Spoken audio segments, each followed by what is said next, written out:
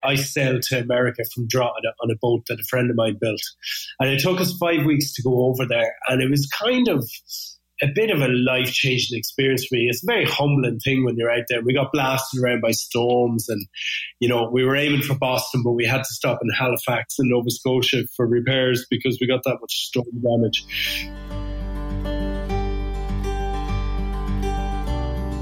Welcome to the Milk Bottle Labs Shopify e-commerce podcast, brought to you by Milk Bottle Labs, officially Ireland's top-rated Shopify experts. Milk Bottle Labs build, upgrade and market Shopify stores all over the world. If you're not happy with your current platform, Milk Bottle will migrate your online business to the Shopify and Shopify Plus platforms with zero interruption. This podcast is supported by Rewind.io, the leading backup solution for your Shopify store, available in the Shopify App Store. Thanks for listening. Now over to your host, Keith Matthews. Welcome back to the Milk Bottle Shopify e-commerce podcast.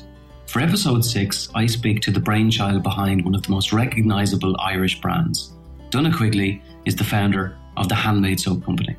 In a wide-ranging interview, Donagh, a former musician and Irish thatcher, shares how he has gone from making soap on his kitchen table in 2009 to shipping worldwide on the Shopify platform. Donagh has some wonderful tales. So let's hear how life on a barge and a sailing trip across the Atlantic have influenced and shaped one of Ireland's most iconic homegrown brands. Donagh, thank you very much for joining us today. How are you? Great, thanks, Keith, and thanks for having me. How are you? Not too bad. Donagh, we brought you over to Shopify. I think it was around 2 years ago. Peter ran that project. And I actually heard about you guys well before you reached out to us. I'd love you to give an insight into how you started Handmade Soap and your prior experience, because it's a very, very interesting story for our listeners. So Handmade Soap Company, we started trading in 2010.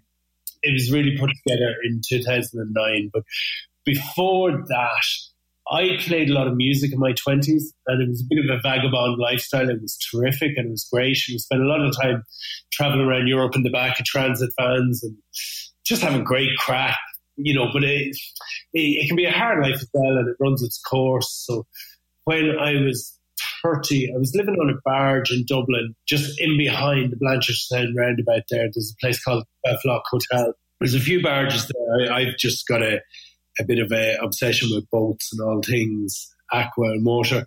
But anyway, I was on a barge there, and it's around that time I met Gemma, who I'm now married to, and the barge wasn't just big enough for two of us. It was a great bachelor pad. But I got offered a thatching traineeship at that time, which I took. And so there wasn't too many of those traineeships going around. It's just something that just kind of appealed to me. I'd always made stuff with my hands, and I just thought, let's jump at this and see where it goes. So it was great. I loved it. Really, really enjoyed it. Then went out by myself for a couple of years and just thought I'd be doing it forever. Just loved the physical side of it, the creative side of it, the business side of it. It just ticked a lot of boxes for me, and I was very, very happy doing it. And then the big bad recession hit, and anything construction related just took a big kind of hit. It just all came to a standstill, basically. So Donagh, just for the listeners that aren't local or international listeners, so you were actually a qualified thatcher. So you were creating the traditional Irish thatch roof on houses all around Ireland. Is that right? Yeah. Yes. But in reality, where I live in County Meath, there's actually a pocket around Loudmead, Fingal, where there's a hell of a lot of thatched houses here.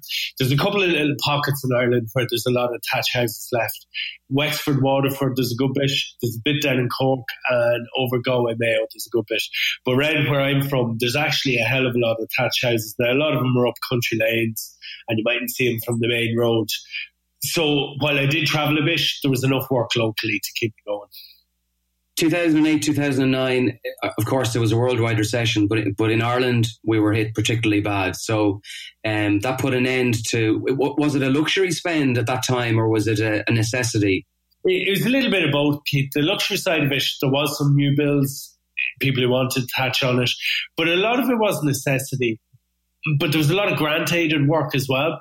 So there was a lot of maintenance work, or, just rethatching of older roofs. And a lot of it was driven by people who've been grown up in these houses, were maybe later on in their life, and they were had forced by the council to maintain the thatch. So they might have been a little bit tight in funds, so a lot of it was grant aided, and all that just seized up around the end of 2008, 2009. Okay, and did you conceive the idea before you saw the end of that, or did you end up kind of in limbo when the recession hit? How did you go from thatching then into the handmade soap company? So I knew the writing was on the wall with the thatching, but I was still thatching all the way up in 2009, and still had a good few jobs on there. My last job was actually Drogheda in 2009, and it didn't finish till November 2009, but I knew the writing was on the wall.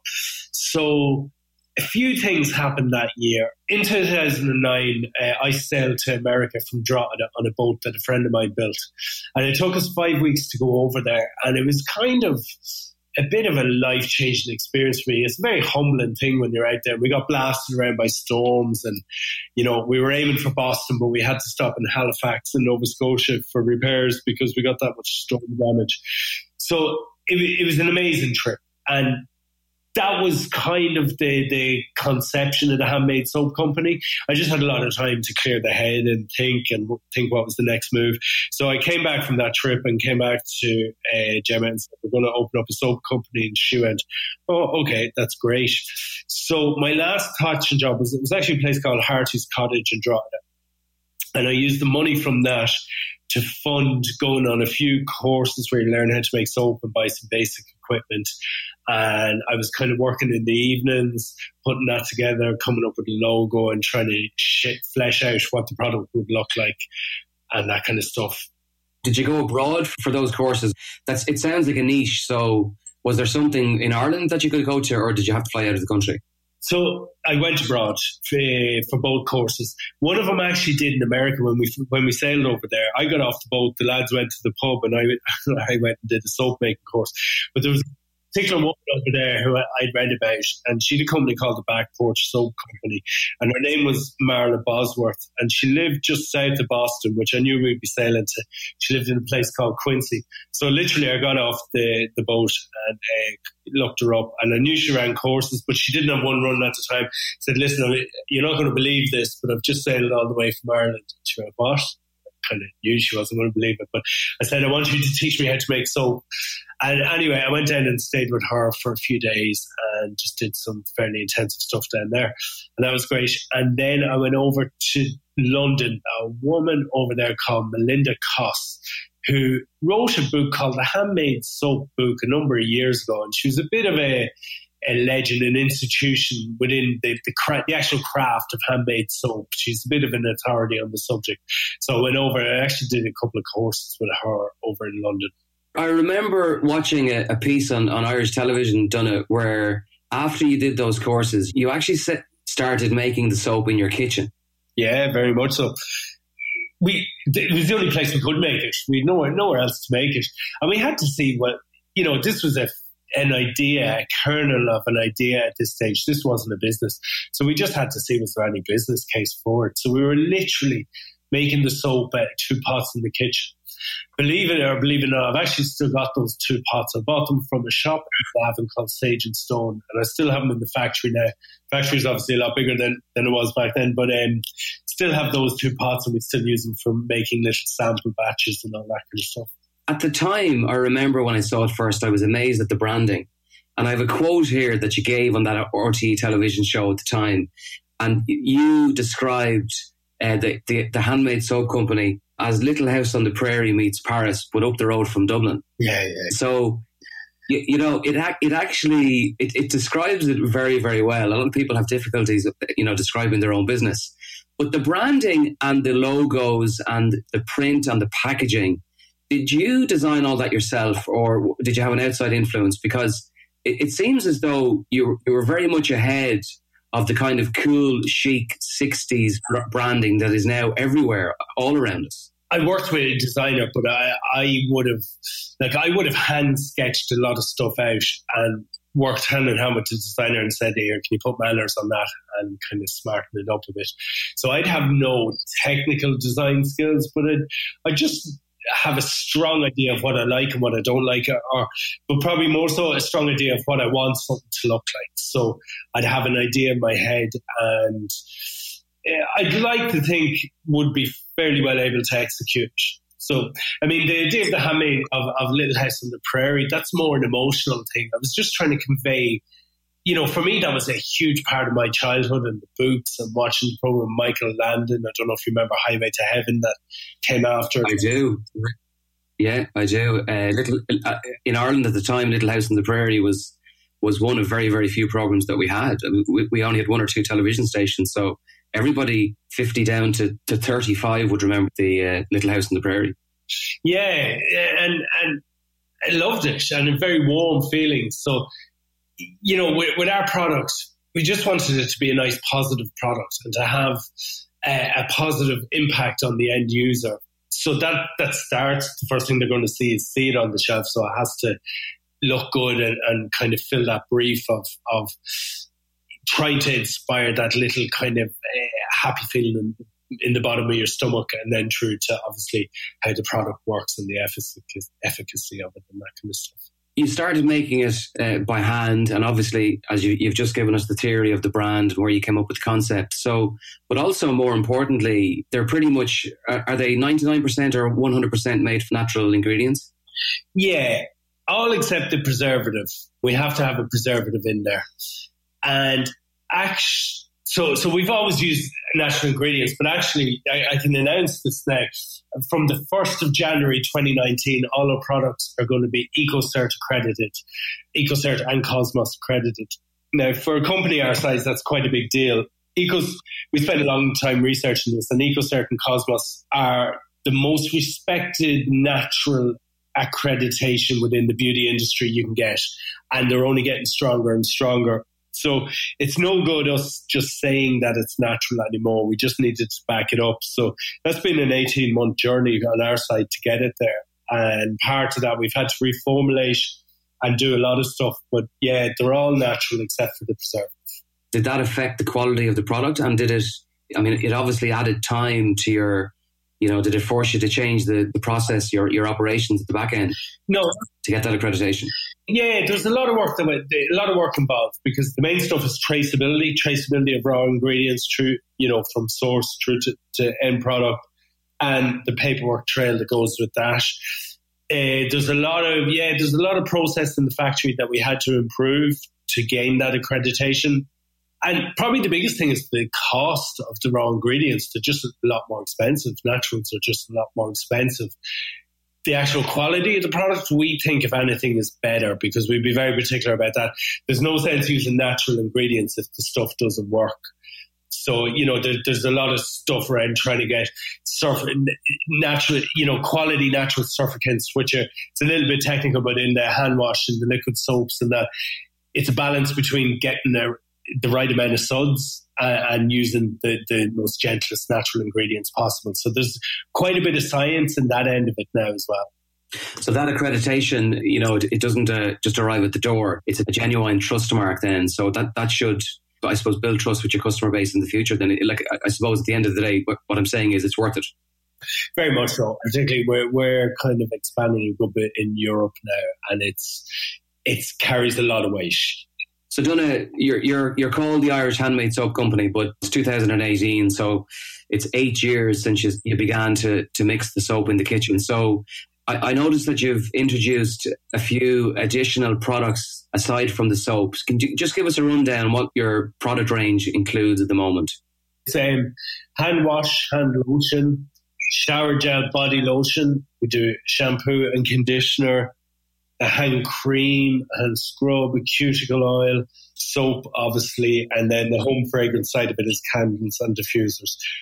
So it's a complete range of natural body care products with some home fragrance as well, being the candles and diffusers.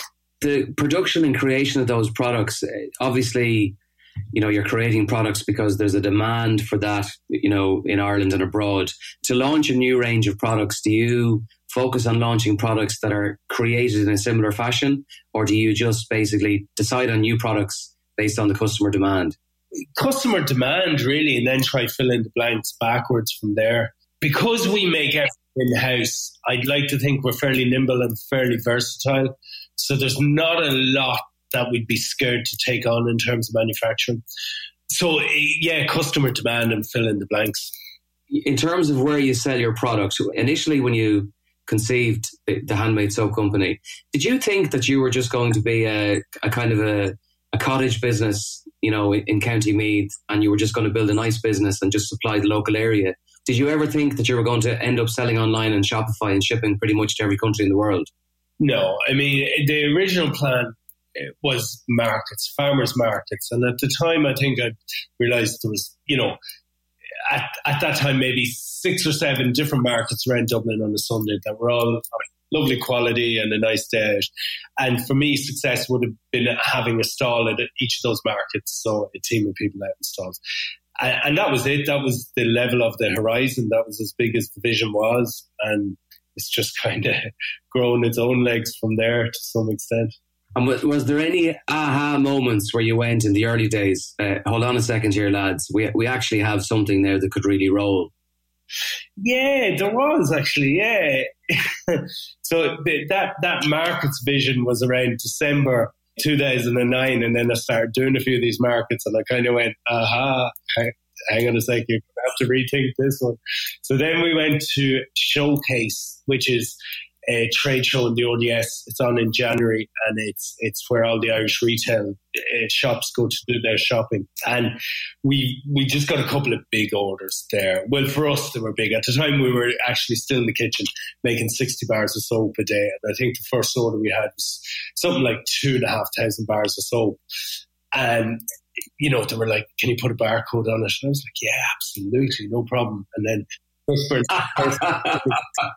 barcode, you know? So we spent the next 6 weeks having to do split shifts in the kitchen because we could only make the 60 bars of soap at a time to get this order out the door. So kind of, hang on, there might be something here. If I can do this a bit bigger and a bit better, there might be something there. Yeah. And your current location, that's close to home, isn't it? It's in Kells. No, the current location is in Slane, which is where I'm from. Okay. So it's the next village over from Kells. Very good.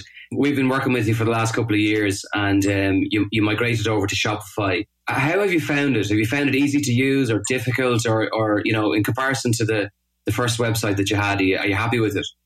Very much so. So there's a few things. For me, I concentrate more on the reporting side of it, the number side of it. But internally, our team here, the whole idea of moving to Shopify was that we would have control over the content of the site. Instead of having to go to our outside developer every time we wanted to upgrade a description on a product or put a new slider on the homepage or something like that. And it's definitely fulfilled that and more. Very happy, yeah. You're fulfilling the product from the same place that you're producing it, is that correct? Correct, yeah. We ship everything from. Yeah, so you've kept everything as simple as possible.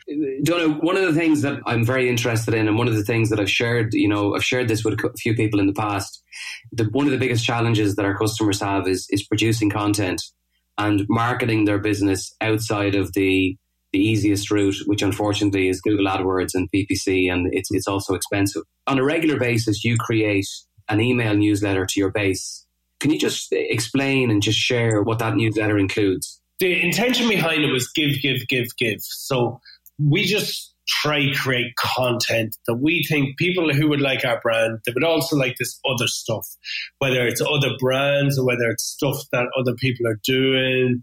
So it's just stuff we've interest in and stuff we've found and stuff we think is worthy of resharing. So the philosophy of it is that we are just bombarded too much content and we don't want to add any more to that unless it's worthy of people's time. You know, just respect people's time. So we just try to do that in a little newsletter. It's not going to change anyone's life, but we would like to think that it's worthy of someone's time, and that's the intention with which we write it or curate it. We write probably half the content and half we curate. And Donagh, what sort of a team have you got in Slane? Obviously, I know that you curate that newsletter, but you've your own marketing team. So have you got anybody dedicated to social or dedicated to PPC? I'm assuming that you have a business owner for that within the business, have you? To be honest, Trish is with us 3 days a week, and it's myself. So we're fairly lightly resourced on it. And out of those days, there's a lot of demands on time. Like a lot of growing companies, it's hard, and it's real chicken egg. We want to throw more resource, more people, and more days at it, but it's just hard, and you have to make choices. Yeah, it's a challenge, isn't it? Yeah, it is. Yeah. And then in addition to online, then, Donagh, I noticed that when I go to hotels around the country, it's great because I always end up washing my hands with your product, which is brilliant. But I just wonder, in terms of your own business, what way is the business split? Is the retail and the trade sector the largest side of your business, or are you doing a decent chunk of it online as well? The trade sector that's our bread and butter business. I mean, the online stuff, it's good and it's growing, and it's grown at around 50% year on year. The business has grown anyway at around 40% year on year. So the online growth is a bit ahead of the business growth. I guess we prioritize the online. We probably give it more weight than its percentage turnover deserves, because it's our window to the world. So we spend a good bit of time trying to maintain the website and making sure it looks good and that kind of stuff. But our bread and butter trade is bricks and mortar stores still. And Donagh, just to finish, thanks very much for the insights and the history. Where do you see next year? Are you going to launch some more products, or is there any particular market that you're going to enter that you don't sell in at the moment? Or have you got anything exciting on? Yeah, so we have a couple of new product launches. They'll be launched. We have a lot of new product launches, actually. We have a body oil and a pillow mist coming through in January. And we're launching a couple of capsule ranges, wildflower ranges. So we're harvesting some wildflowers, processing them here in the factory, and then using that to make products. So spring is snowdrops and crocus. I think summer is daisy and dandelion. Autumn is going to be hawthorn and honeysuckle, and winter is going to be fuchsia, forget-me-not. So we'll have a whole lovely stream of new product coming through there. But in terms of markets, Brexit is obviously everywhere in the minute, but we've been working very hard in the UK for the last number of years, and it's just starting to take off for us now. And there's a few really, really significant things happening over there with all the political stuff that's going on. You wouldn't want to think about it too hard, or else you might stop doing what you're doing. So I guess for us, the main focus will be just driving on in the UK. Your observations on Brexit are right. Unfortunately, there's a lot of businesses that are completely depending on the UK as their main market. So I suppose you're a little bit different because you're selling all over the world. But look, Donagh, thank you very, very much for your time, and thanks for sharing your story. We'll be in touch, and we'll keep an eye on the success of the Handmade Soap Company. Yeah, thanks, Keith. And just to finish up, thanks a million, and thanks for Milk Bottle Labs. We've been working with you guys for 2 years now, and thoroughly enjoyed it, and hope to continue that. Perfect. Listen, Donagh, take care. Thanks very much. Thanks, Keith. See ya. Bye. Thanks for taking the time to join us for our 6th episode of the Milk Bottle Shopify e-commerce podcast. All of our episodes are available on Spotify and iTunes. Until next time, thanks very much.